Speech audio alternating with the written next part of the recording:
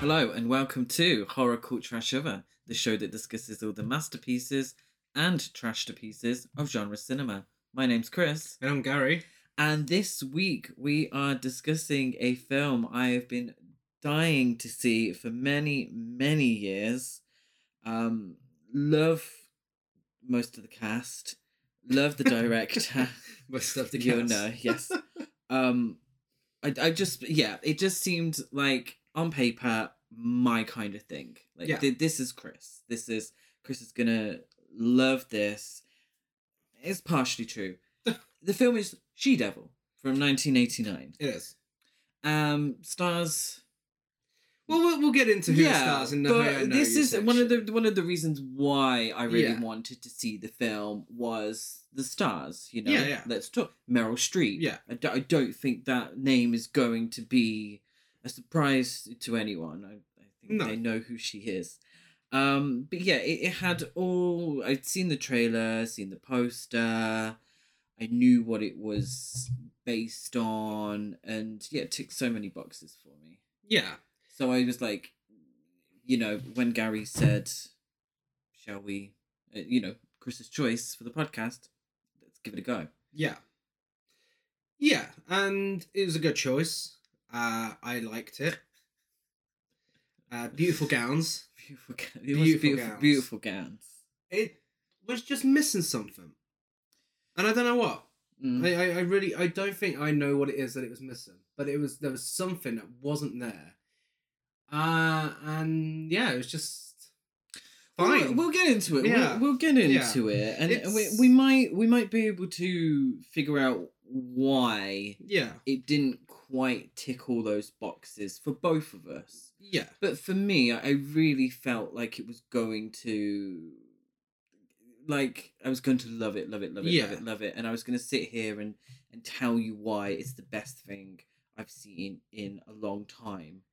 Didn't quite hit those marks, and we'll get into it. Yeah, so it's directed by Susan Seidelman, who did Smithereens, Desperately Seeking Susan, Sex and the City, some episodes, including the pilot. Yeah, Making Mr. Right, Cookie, Tales of Erotica, Musical Chairs, The Hot Flashes, and more. And she didn't realise that a highly regarded BBC adaptation had already been made before she made this. Yeah, so it's based on a novel, Life and Loves of a She-Devil from 1983 by the not very well known, but British author Faye Weldon. I don't know why I said that as if it was some sort of surprise. Faye Weldon's novel, Life and Loves of a She-Devil. And that was adapted a few years prior, I think 1986, wasn't it? Something like that. Yeah. Into a mini-series by the BBC. Really well regarded. We haven't seen it. No. So that's Dennis Waterman and Patricia Hodge. Yeah. But yeah, really well regarded. Yeah, we actually got a comment on TikTok saying that the mini-series is way better.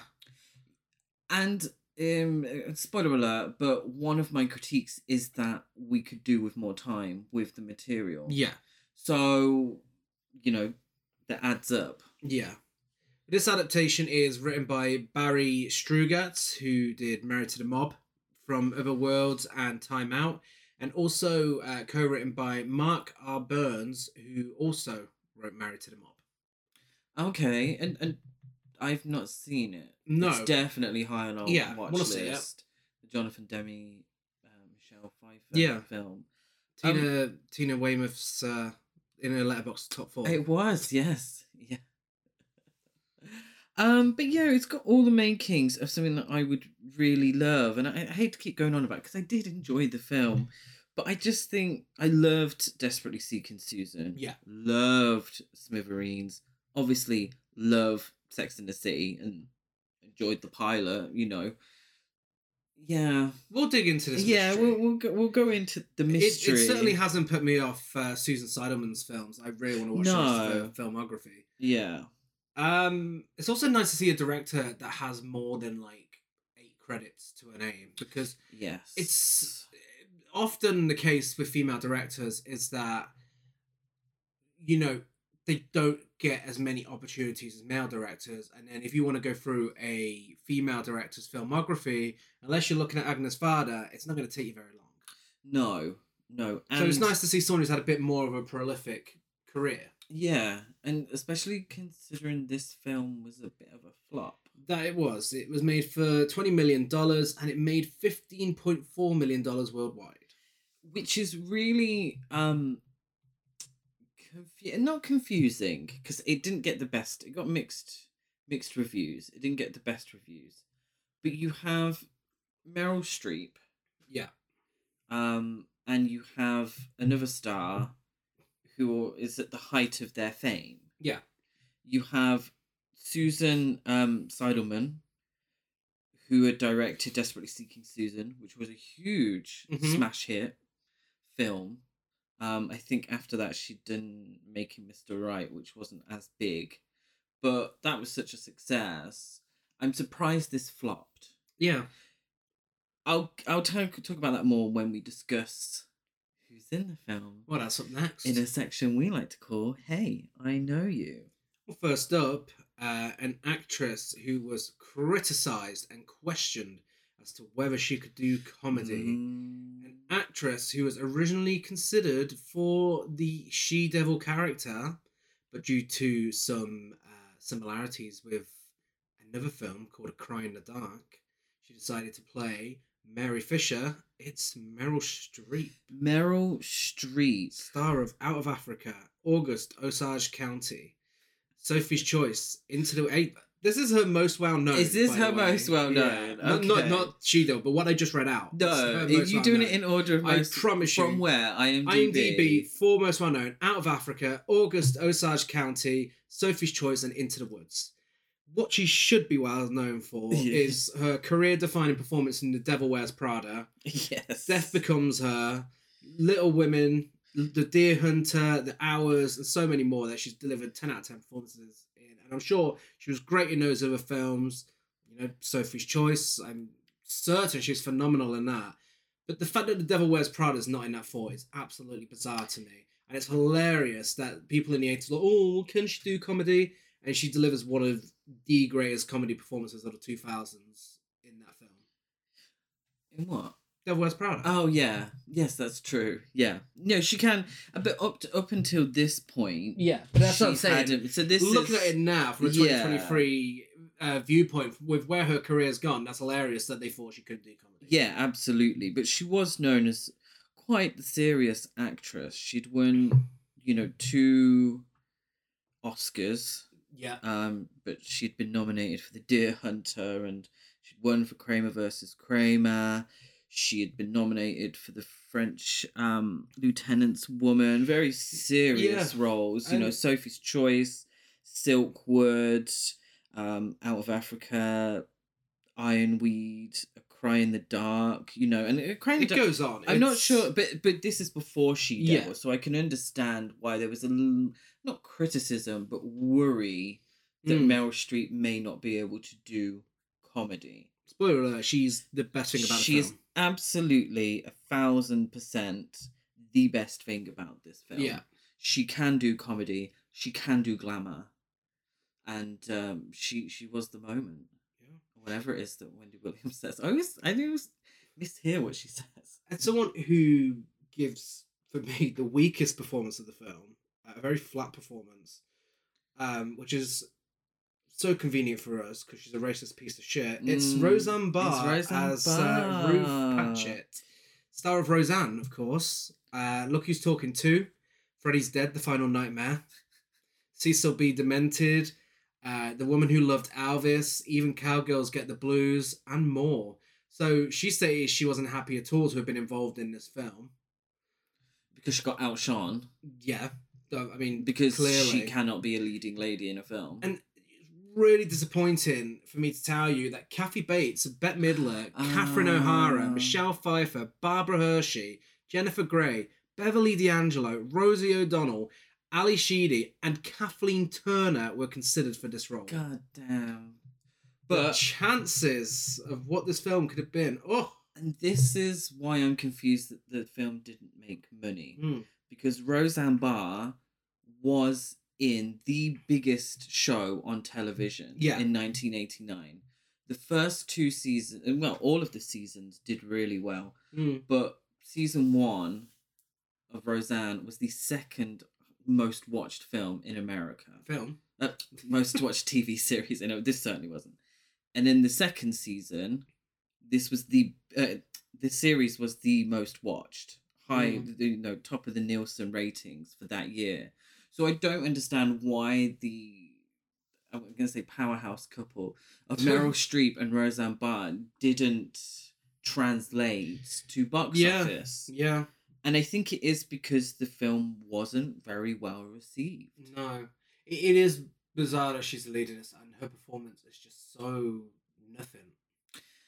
It's because it's just very, when you've got Meryl Streep who is going for it, she's really going for it. It just, I don't know, it just feels a little half-assed. Yeah, it does, because we're meant to be clicking, meant to yes, bitch, fucking slay, that you're taking down this slime ball.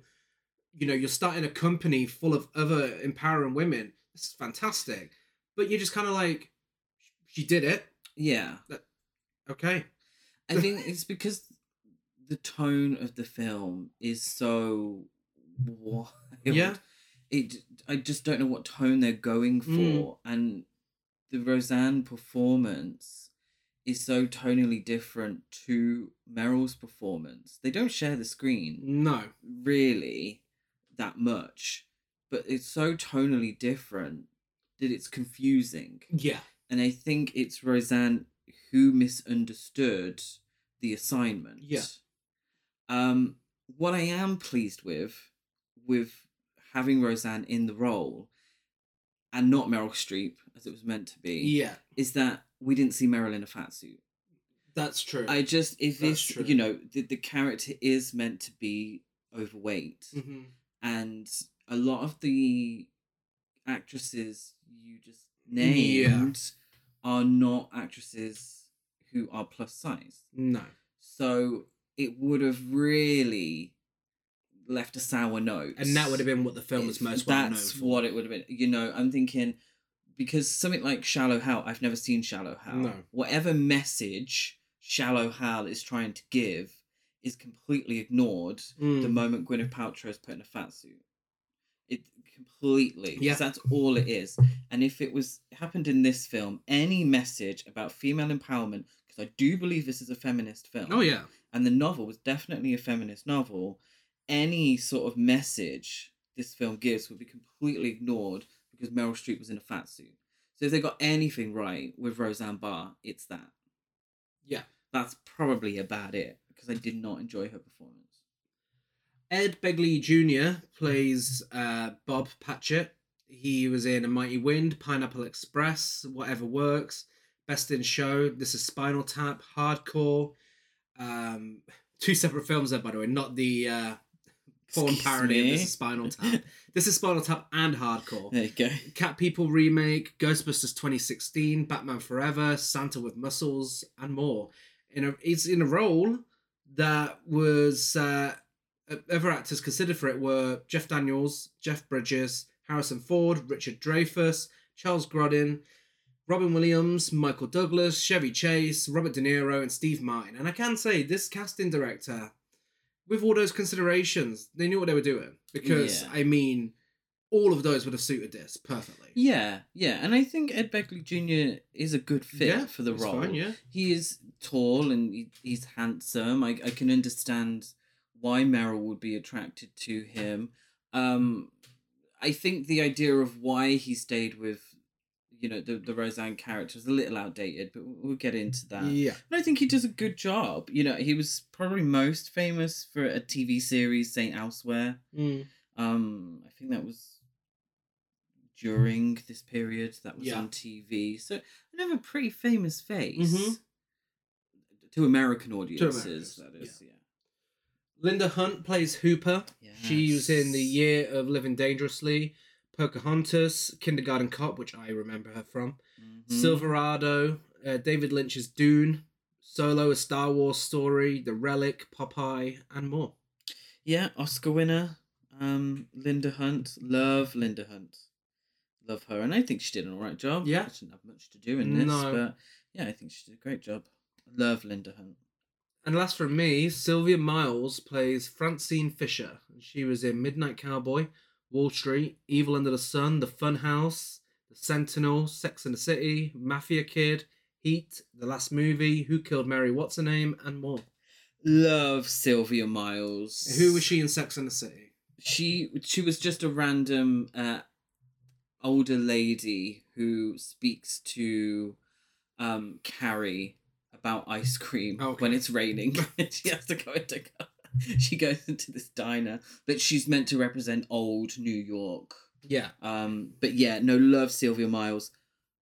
She's camp in this. I really enjoyed her in this. I really enjoyed her. I think she should have been given more screen time, to be honest. Absolutely, but nothing tops the high camp of her in The Sentinel.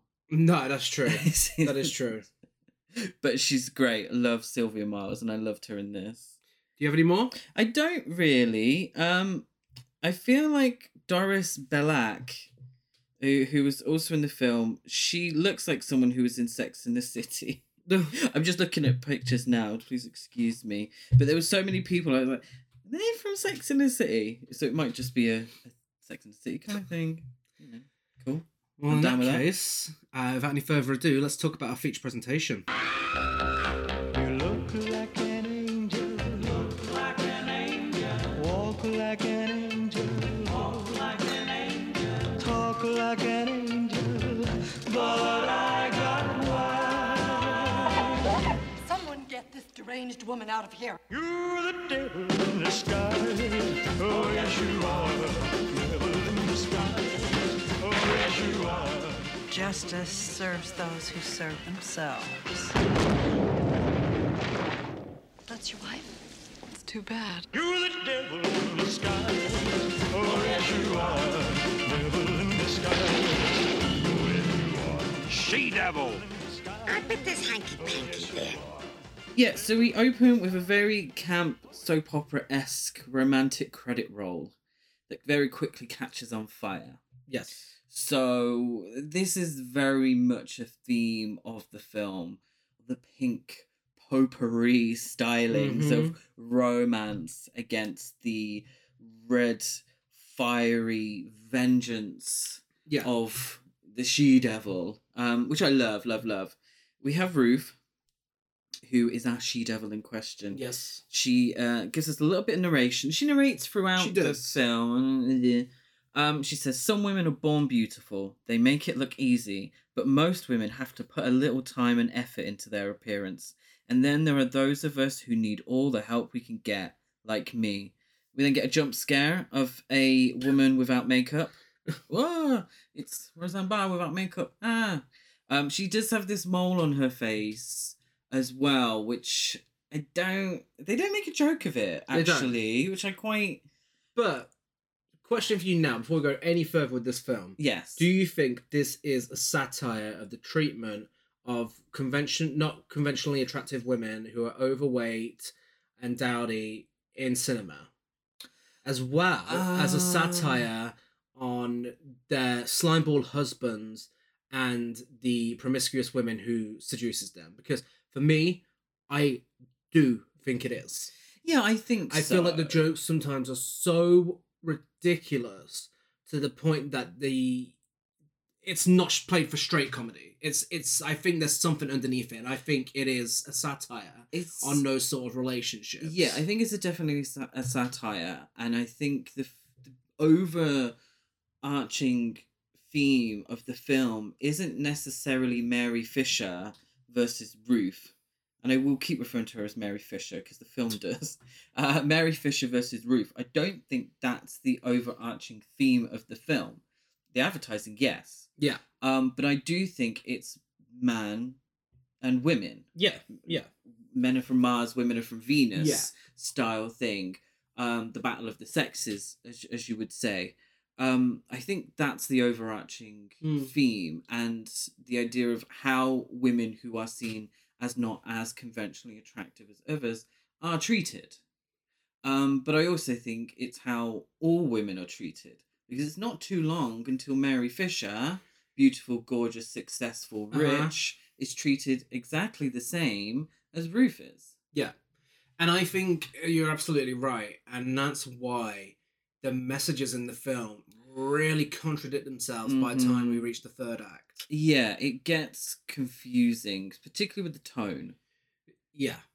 But also, the message does get very confusing because we are introduced to frumpy, overweight wife and mother Ruth Patchett, who desperately attempts to please her accountant husband Bob, who is trying to boost his business.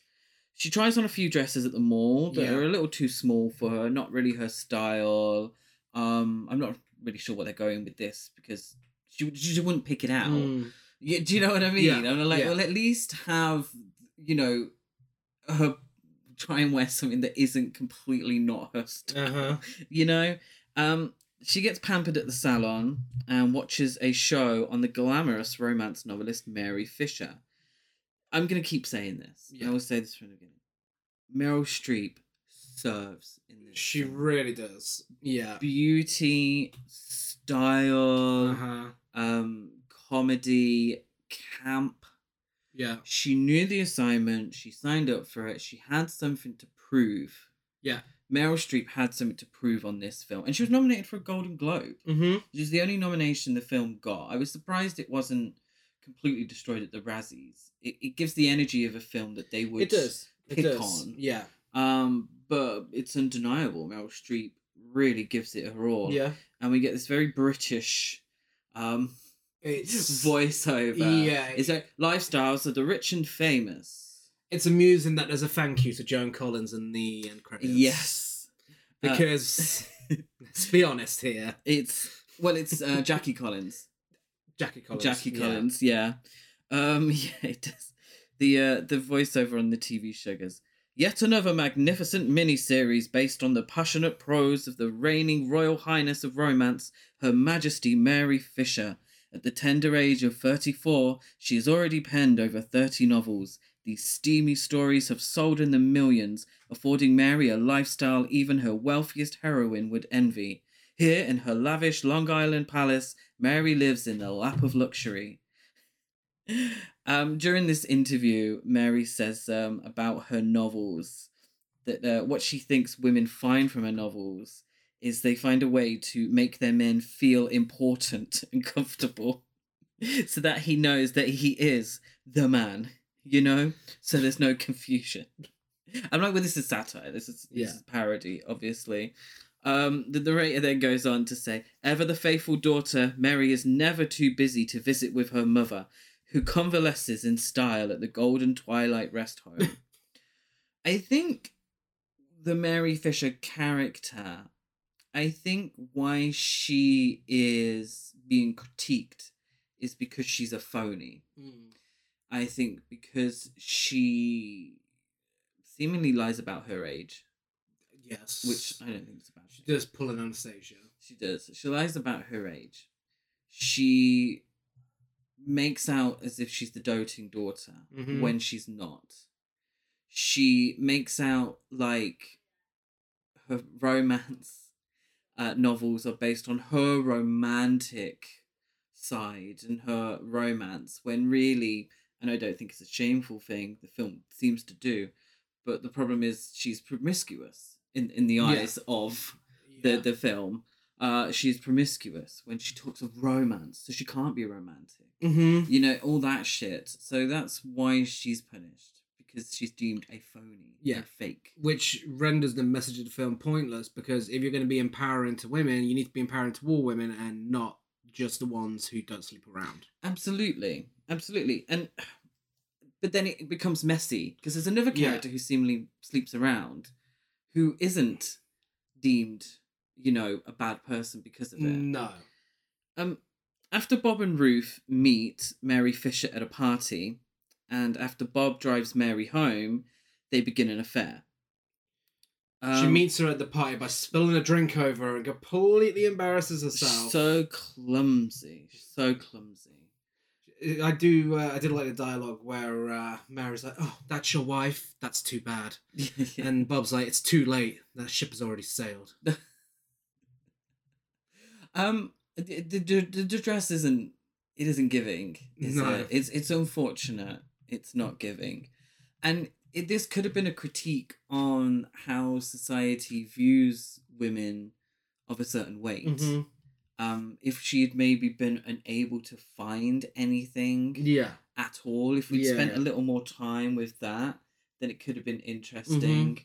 But seemingly she's just got no style or taste, and I don't think that's what the point should be. No, is that she's not allowed to have style and taste because she is of a larger size, and they don't go up to that size.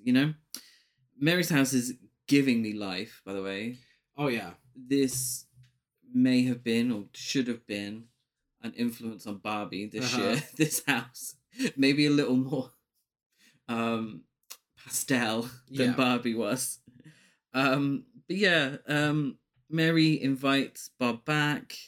Bob says, I guess you have to have a very vivid imagination to write these romance novels, don't you? And she says, yes, I do. But I also do a lot of research. And then runs a hand up his inner thigh.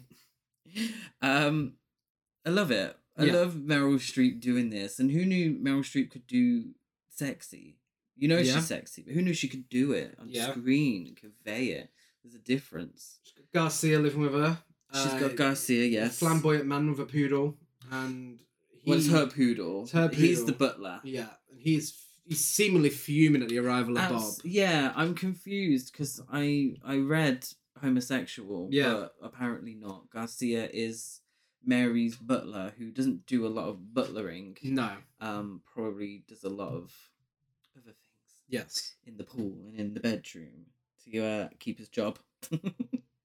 There's also a scene which I found quite interesting in the supermarket where Ruth's daughter Nicolette reads from a magazine that the way to win your man back is through food. So she tries to put on this lavish meal for his parents. But I thought it was quite interesting that Nicolette read that in a magazine. Yeah. So it's young people are being told to conform to these gender roles. Yeah. The way to win your man back is to cook and clean and to make house. Whereas I'm sure if it was a magazine for men, the way to win your woman back is fancy lingerie or just a bunch of flowers. Yeah. Ruth is aware of the affair, so she confronts Bob while his parents are visiting, and she's cooked this lavish meal. Starting with cheese and crackers. She's burnt her clam puffs. She has. Falls flat on her face. And what's in the main meal? A gerbil, unfortunately. Yes. Her son. What's his son's name? Andy. I always forget names of people who annoy me in films. But Andy's gerbil has gone missing. Turns out it's roasted. It is. And dinner's ruined. Have you ever had a clam puff? I haven't.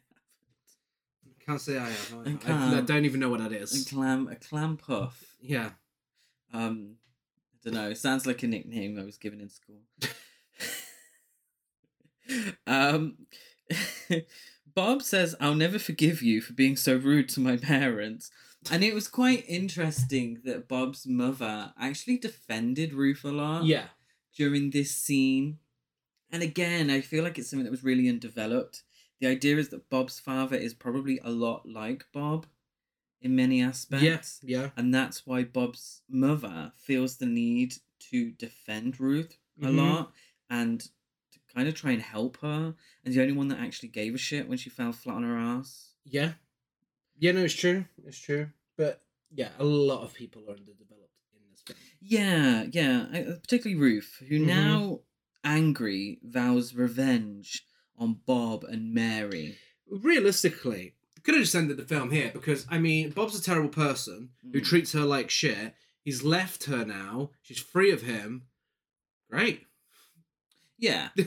Wonderful. It's true. So it's the idea, and what I gathered is that in the original novel, the idea, I haven't read the original novel, but I've read up on the original novel because I thought it'd be interesting to compare. The original novel isn't necessarily about revenge, it's about envy. Yeah. So it's not Ruth trying to get revenge on Mary Fisher and Bob. It's about her being so envious of Mary Fisher that it's all consuming. And she becomes the she-devil. Yeah. And in trying to become Mary Fisher, she, pretty much takes everything from Mary Fisher. Which I think is more interesting. Yeah, no, definitely. In this film, it reads more revenge. Yeah.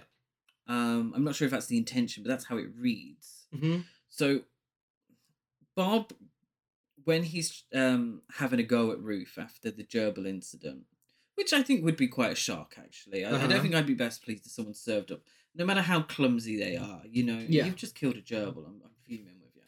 But he gives because he's an accountant, he tells her off in accounting terms. So he says that as a man, he has 4 basic assets. 1, a home, that's his castle. 2, a family that is loving and devoted. 3, a successful career that he's worked very hard to maintain. And 4, the freedom to enjoy the fruits of his labour. When it comes to liabilities, he only has 1, and that's Ruth. And he says, I'm not going to let you ruin everything I've worked so hard for. You're a bad mother, a lousy wife, and a terrible cook. In fact, have you looked in a mirror recently? I don't even think you're a woman. Do you know what you are? You are a she-devil. Which I'm not sure that's what a she-devil is. No. I don't think that's a she-devil. Sure. I thought when I think she-devil, I think Elizabeth Hurley, excuse me. Elizabeth Hurley in Bedazzled. Yeah. Like she-devil. Like, she becomes a she-devil after everything. That's what I assumed it was. Elizabeth Hurley is the devil. The devil. Yes, it's a she-devil. But yeah, I think it's interesting. Number one, that he's such a bore. Yeah. That he looks at everything in terms of accounting. Mm-hmm. Now I work in accounts as well, and I know how dull what he just said was. Number 2, how backwards that all is. Yeah. How old-fashioned that is. The idea is that his assets, home, family, career, and his wife should be, if she was a better mother and wife. I do think that's interesting, but she takes this. Yeah. And she takes this list, these 4 assets, and vows to destroy him by destroying these 4 assets. Yeah. So with Bob away at Mary's and the kids at school, Ruth, she overloads the electricity of the house and destroys the house in a massive explosion. Yeah. A massive green screen explosion with Roseanne Barr stomping down the runway away from the house without a hair out of place. Yeah. Like, this house has exploded. She's not that far from the house. It's camp. It's a sort of for camp. it not to affect her in some way. It's camp. It's a sort of high camp that I wanted from the entire film. Yes. Yeah. She should have really have been serving face and everything as she's stomping away from the house. It's a partial serve. She leaves the kids with Mary and Bob and tells them that she will not be returning. So Bob's second asset, his family, slowly deteriorates as Mary's refusal to learn how to be a mother causes tension in her relationship with Bob and begins to interfere with her ability to write her newest romance novel. So this is interesting because the idea is that she refuses to be a mother, and I think it's partially true. But I think she is kind of trying, but some people aren't wired that way. Yeah. And I think she's seen as the bad guy because she's unable to do that. Again, tonally, I don't know what they're going for with this Mary Fisher relationship with the kids. I mean, the kids are awful. The kids are fucking awful. There's no denying that whatsoever. No. So, I mean, good on her for refusing to put up with this shit. I mean, and not wanting to get along with them. I mean, Nicolette sits around tying up the phone all day, Yeah. Playing shite music. Andy kills Mary's poodle by sending it over a cliff. Literally kills her dog. Literally kills her dog. You'd be fuming. Yeah, whilst Bob is in... And that happens whilst Bob's on the phone, telling her to try and be understanding with them because they've been through a lot. And whilst he's also making eyes with a woman in the car next to him. Yeah.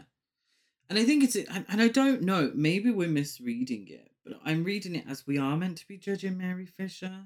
Yeah. But I don't think that should be the point. No, it shouldn't. It's Bob's absence that should be the biggest part of this. Yeah, again, empowering film to women should include the women who just don't want to be mothers. All facets of women, yeah. So Ruth takes a job at a nursing home under the pseudonym Vesta Rose, Whitney's sister, where she befriends Francine, Mary's foul-mouthed, estranged mother, and she arranges for her to return to Mary's life at an inopportune moment. So this is Sylvia Miles, hamming it up. She is having fun, and yeah, really, I love her performance. Ruth actually wakes up all of the residents by switching their medication for vitamins and caffeine. So the idea is that they're sedated, and people are paying for their relatives to be sedated. She literally says, Mary's mother has been asleep for too long. She needs waking up. There's something happened in the 80s with care homes, because it seems to be a very 80s thing to have this joke that they're all like really dark and shady and shady pines. Exactly. Yeah. Like does something happen?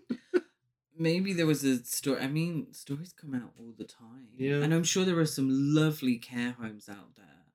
But it does kind of feel like, particularly in the 80s, a lot of films were saying how awful care homes were. This change in medication, though, results in the residents playing English football, to a very late 80s version of I Will Survive. Yeah. It's a song by Sapphire. It is. And do we know any Sapphire songs? I don't think so. It's SA-Fire. Oh, is it? Yeah. Oh, wow. Not Sapphire as in Sapphire is in the gem. Oh, okay. Yeah. Okay. Then I've got no idea then at all. I think Mary's mum, she slut shames maybe more than anybody else. She does. She says about Mary, she's a slut. Bitch keeps me locked up in this dog pound all day, which she does. Yeah. But pretends she's a loving and devoted daughter. So as Mary is being interviewed for a piece by People magazine, her mother reveals, after she's turned up, she reveals embarrassing secrets about her that will effectively destroy her career later on. And she drops the bombshell at the dinner table as well when they're eating cream of watercress soup, and reveals to Bob that Mary is definitely pulling an Anastasia, who lied about her age if you don't get the reference, and is 41 rather than 32. Let's make something clear. Meryl Streep does not look 41. No. And if you can tell people that you're 32 and they don't batter an eyelid, I wouldn't have battered an eyelid. No. I would not. I was like, yeah, good for you. You know? I don't think it's anything to be ashamed of.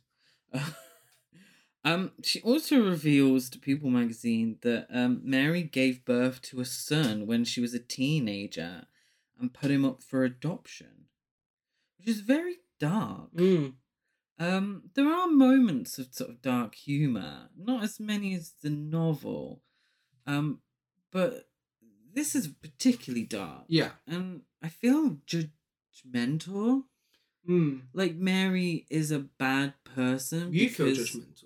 No, the film. Oh, you just said I feel judgmental. No, I feel like the moment is judgmental of Mary Fisher and the fact that she had a son when she was 16 and gave him up for adoption because she thought that would give him a better life. And I feel like the film is judgmental of that. Yeah. Again, a real tonal shift that I don't get. That particularly doesn't feel feminist to me. No. that judgment there. I don't know if that's the I think intention, it's but that's where how it came kind of across. shows that although this is directed by a woman and based on a novel by a woman, this is written by two men. I think that's one important thing to remember in scenes like this. Maybe. Yeah. Yeah, I feel like something could have been said there to not make it feel so icky. But Ruth also meets Hooper, Linda Hunt, a nurse who has worked for the nursing home for 22 years. And she's put aside some earnings for, because she doesn't have any outgoings. So she has a considerable amount of life savings. Though Ruth horrifies Hooper by secretly switching the senior citizen sedatives, as we explained earlier, she gains Hooper's trust by introducing her to desserts. She's never had a cake before in her life. Apparently not. Green cake. I don't know why these cakes are green. But they look nice enough. So I don't. And also, was it meant to be a visual gag of Roseanne Barr eating a cream cake? Yeah, kind of sloppily. Potentially, I think so. But Ruth says to Hooper, "I've been sorry my whole life, and from the looks of it, so have you." And I liked that line. I did like that line, and the fact that Hooper hadn't dedicated her life to a husband, but had dedicated her life to something that never dedicated its life to her. Yeah. And I think, and it's another interesting thing, the idea that a woman has to choose. Yeah. She either dedicates her life to a career, or she dedicates her life to a husband and family. Mm-hmm. And equally, they get treated like shit. Yeah. Yeah, again, something else which I feel like could have been developed a lot more. Definitely. This friendship between them and what that really meant. Yeah. That is such a good line. I've been sorry my whole life, and from the looks of it, so have you. Yeah. It's such a good line. I just wish they could have took that further and really gave that message, because, I'm assuming that's what the message is. That's how I interpreted it. But it's She-Devil from 1989. You shouldn't have to necessarily read between the lines so much. No, definitely not. Although I do like layers. I'm such a hypocrite. So after Ruth is fired from the home for dumping water on Francine's bed to frame her as a bedwetter and prevent her return, she and Hooper form a partnership and start an employment agency for downtrodden women who have been rejected by society and need a second chance. Yeah, something that's put to the side completely once it's done, because she uses it to get back at Bob. I want to know more about the agency. Yeah. Yeah, no, absolutely. It's very First Wives Club. Yeah. She does seem to set it up solely for the purpose of getting back at Bob. Yeah. But you have these empowering moments. The sisters are doing it for themselves kind of moments. Yeah, I don't know. There's an advert which I like with Hooper, Linda Hunt at the forefront saying, "Feeling useless? Think you have nothing to offer? Were you voted least likely to succeed? Then you're just the person we're looking for." Which is great. Yeah. I wish there was more dedicated to this, to this idea, and, bringing women up, empowering women. Yes, as a way to get back at your husband. But Ruth could have learnt a lesson on the way, like they do in First Wives Club. Spoiler alert, a better film.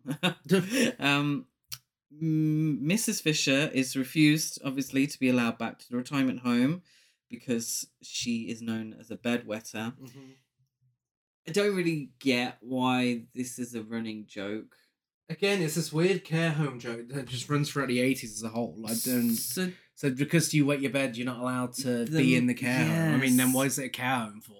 Yeah, so the joke is that the manager at the care home is so against these, I was going to say inmates. These residents, so against these residents wetting the bed. Yeah. That at the first sign of a bed being wet, she chucks them out. Yeah. So Mrs. Fisher is now officially dismissed from the retirement home.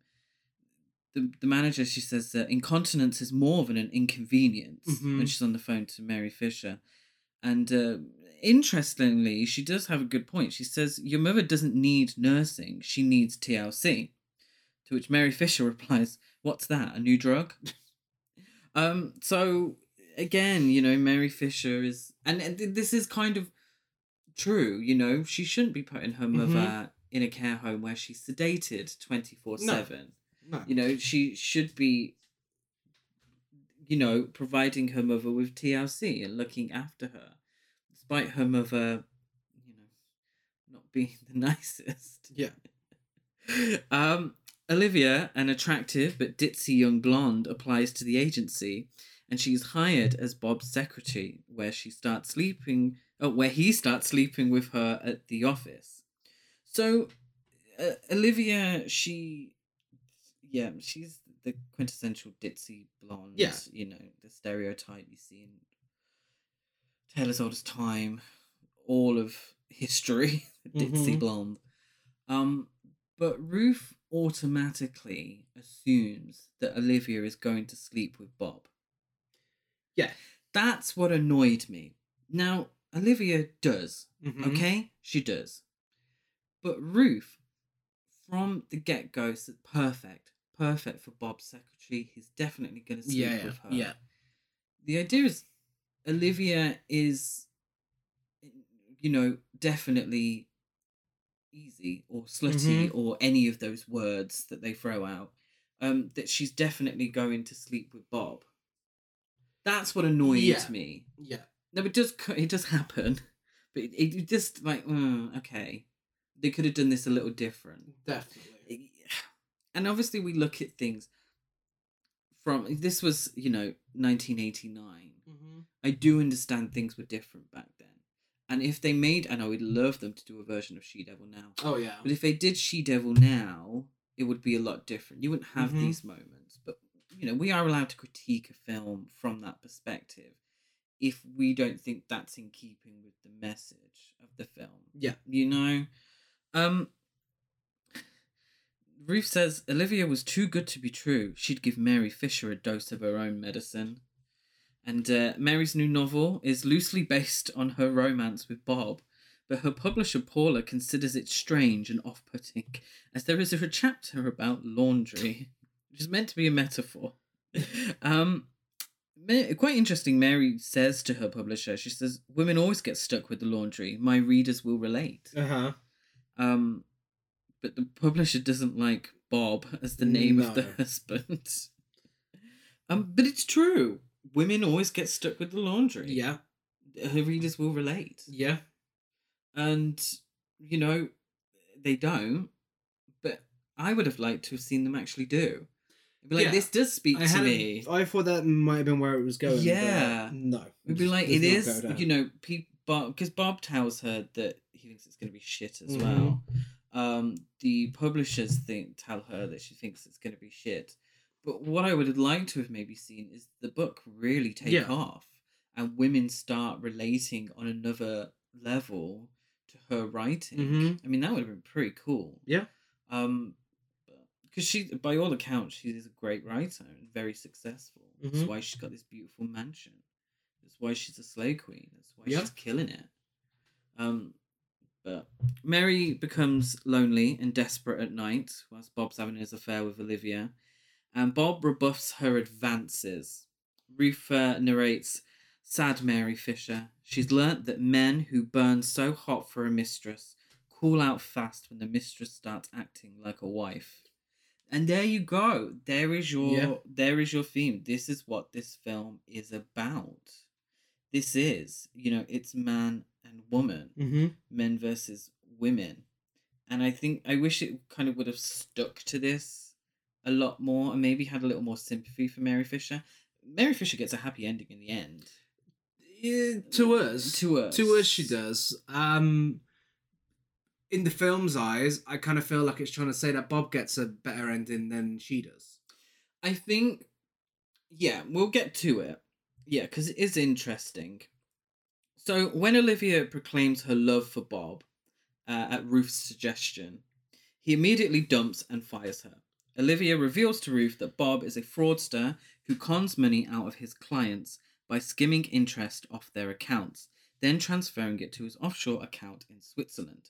Olivia and Ruth hack Bob's computer to conduct a gigantic embezzlement, then report this to the IRS. Yes. Yeah, this is interesting.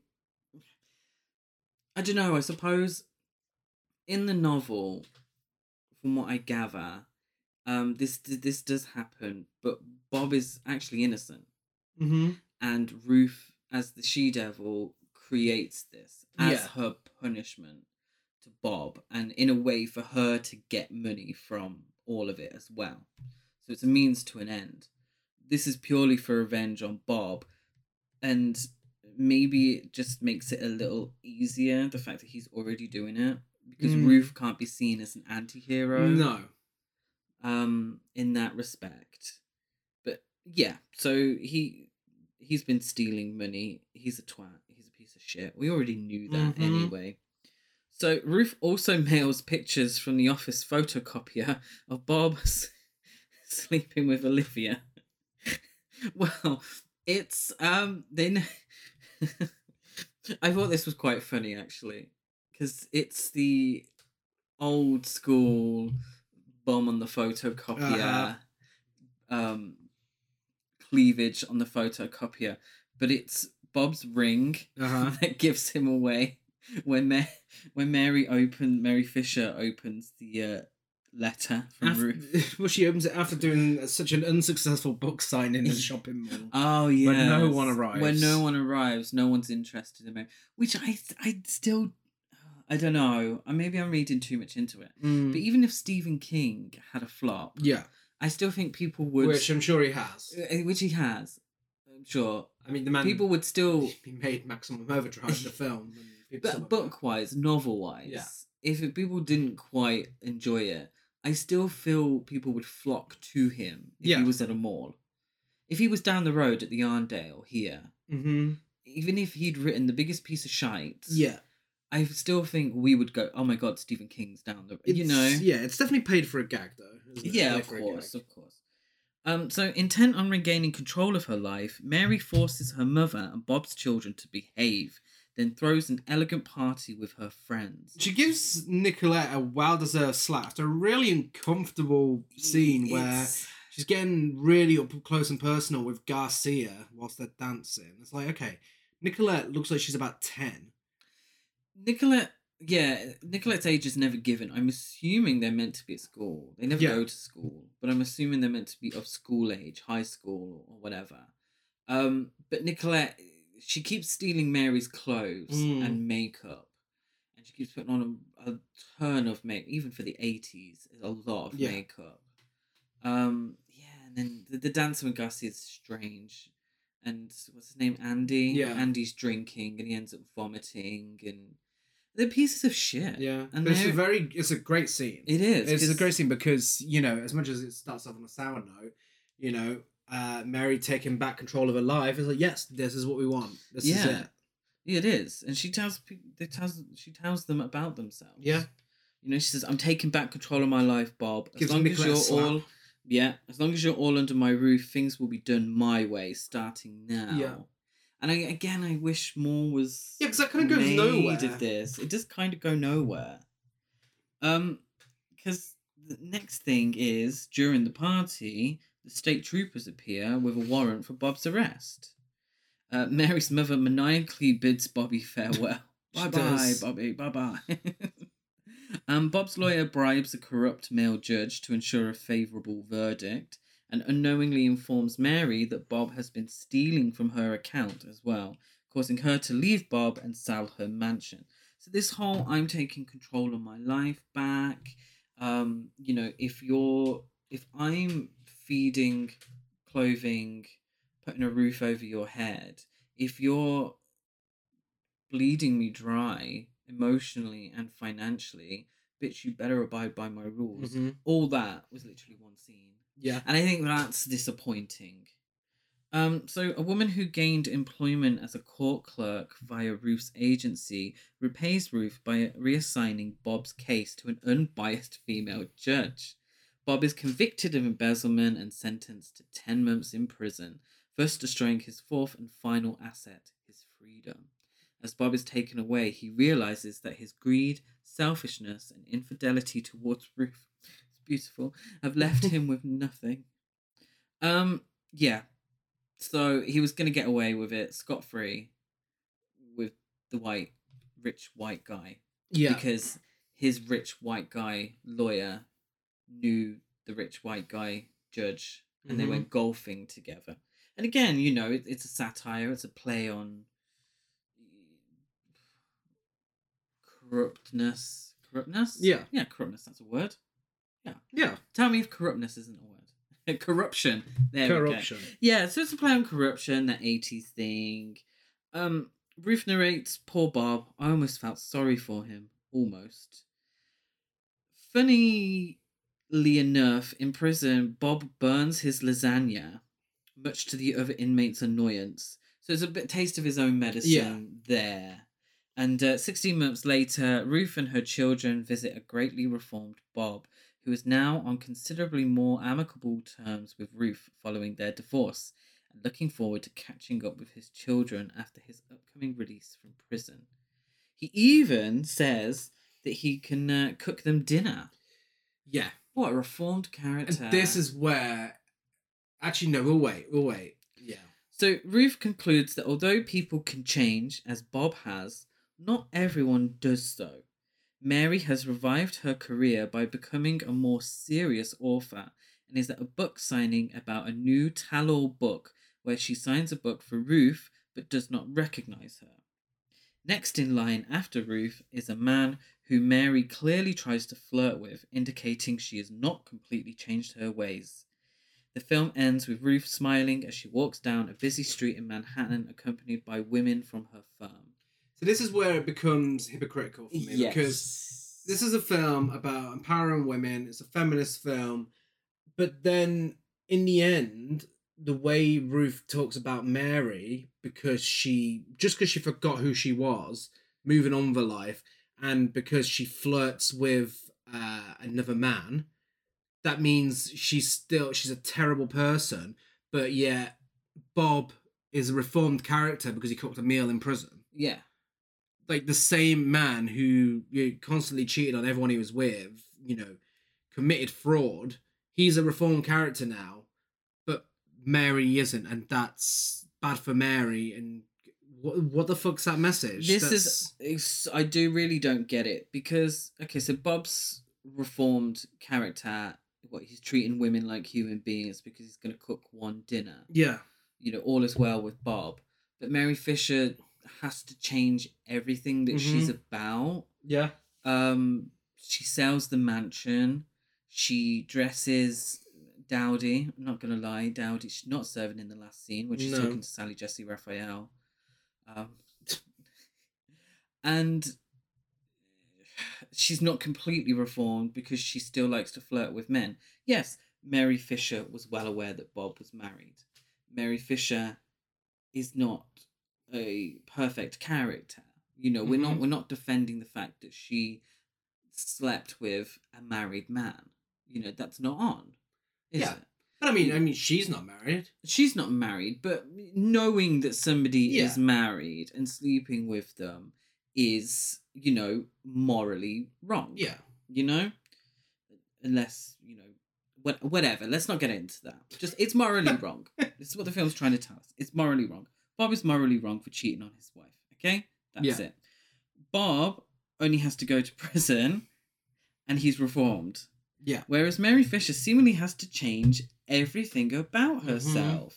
Why is she not allowed to be a romance novelist? Yeah. Why is that so terrible? Why is she not allowed to serve? Serve. That she would enjoy serving. Yeah. That she would enjoy having sex. Hopefully not with married men. But why is she not allowed to enjoy that? Why is she not allowed to enjoy her pastel paradise by the sea? Why is she not allowed to enjoy that? She has to become serious at the end. Oh, she's a serious author now. Therefore, her life's better? Yeah. No, fuck off. Yeah. People enjoy romance novels. People love shit like that. Yeah. It sells in bucket loads. Yeah. You know, why is that? Why is she not allowed to be that kind of girl? Yeah. That's She-Devil. That is She-Devil. Yeah, it's just fine. If I feel like there's such a better film to be made there. And I mean, spoiler alert, it's called The First Wives Club. But, you know, I think even by modern standards, you know, something could be done with that book. I think there's a message there to be told. Yeah. But just not like this. I don't want to spoil the book. And I think maybe the miniseries sticks more to the book. Yeah. But the book is a lot darker. Yeah.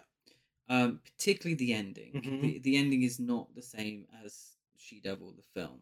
No. It's much darker, much more satirical. Obviously, they've made it into a light comedy. Yeah. Of, you know, Meryl Streep versus Roseanne Barr. Why that didn't sell, I don't know. Yeah. Because I still ate it up. I was still excited to watch this film. I still think fundamentally there is a good film here. I think there are so many aspects that are great. Shit that I really enjoy. But I think it's messy. It's messy, and I can't forgive that. Yeah. I can't forgive it because tonally it's completely out there. But I don't want to shit on it too much because there are some really great aspects, and I probably will watch it again. Yeah. For certain moments. Should we get to the awards? Yes. Biggest queen. I mean, it's gonna be Mary. Mary Fisher. It's definitely Mary Fisher. She just served. Yeah. You know, and she made one mistake. Yeah. But she was just as much of a victim of Bob. Yeah. As Ruth was in the end. Yeah, I thought they were going to team up, but, you know, apparently not. I was hoping they were going to team up. Biggest gasp? I have Andy killing Mary's dog. Yeah, that is true, actually. I went with Saucy Meryl Streep. Just seeing her being a sort of very sexual character and doing it so well, and the comedy, I thought was, you know, I was like, Meryl, I've never seen this side of you. Best dialogue. I have, I'm taking back control of my life, Bob. As long as you're all under my roof, things will be done my way, starting now. And it's not so much the dialogue, it's more the delivery. Yes.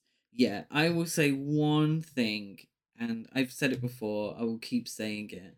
Watch this film purely for Meryl Streep's performance. It is really, in my opinion, one of her best. Yeah.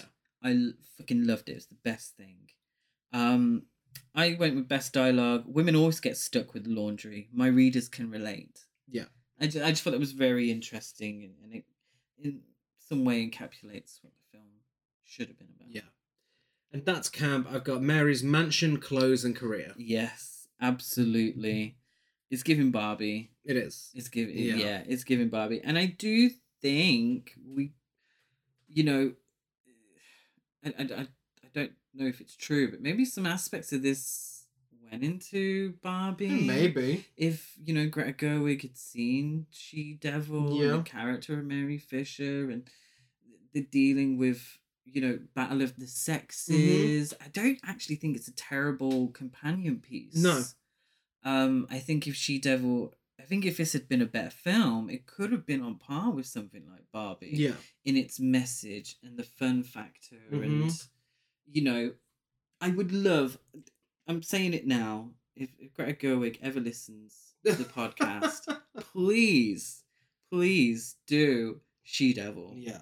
Please. I reckon, and make it darker. Make it, you know, it doesn't have to be completely light and bright and Barbie-esque. You know, make it look, but I reckon she would do a fantastic job with She-Devil. Ratings, I give it 6 burnt clam puffs out of 10. I gave it 7 #Justice for Mary Fishers out of 10. Yes. Masterpiece, trash, basic, or a camp or bunch of fun. I got basic. It's bordering on basic, I thought. I think there were campy moments. Yeah. It's a bit basic. Yeah. It's very disappointing. It's available on Amazon Prime and Video on Demand, and if you enjoyed this, I recommend checking out First Wives Club. Oh.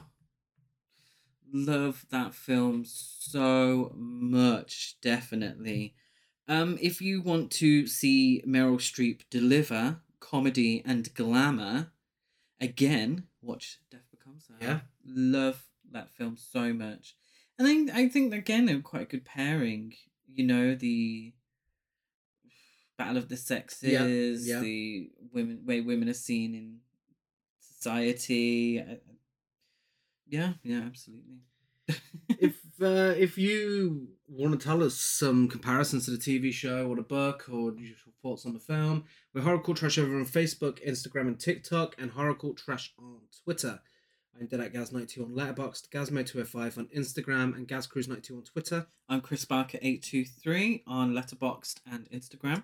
And if you are a filmmaker and you want to submit your new horror film to our film festival, Gasp, then head over to Gasp Horror Festival on all social media. Rate, review, and subscribe on iTunes for if you enjoyed the episode, like a follow and everything else. Next week, before next week actually, this Friday, we'll be giving you this month's original versus remake, where we'll be discussing Invaders from Mars. Ooh. And next week, we will begin 5 weeks at Freddy's with Nightmare on Elm Street Part 3, Dream Warriors. Yes. What a classic. Spoiler alert. It's a masterpiece. Yeah. Go back to our first ever original versus remake episode if you want to hear us discuss the first Nightmare on Elm Street and its remake. And head back to this year's Pride Month episodes if you want to hear us discuss Part 2 in advance. Because then, for October, we're going to be giving you the whole fucking franchise. Very, very, very excited. Perfect for spooky season. It is. We'll be back same time, same place on Friday. Bye.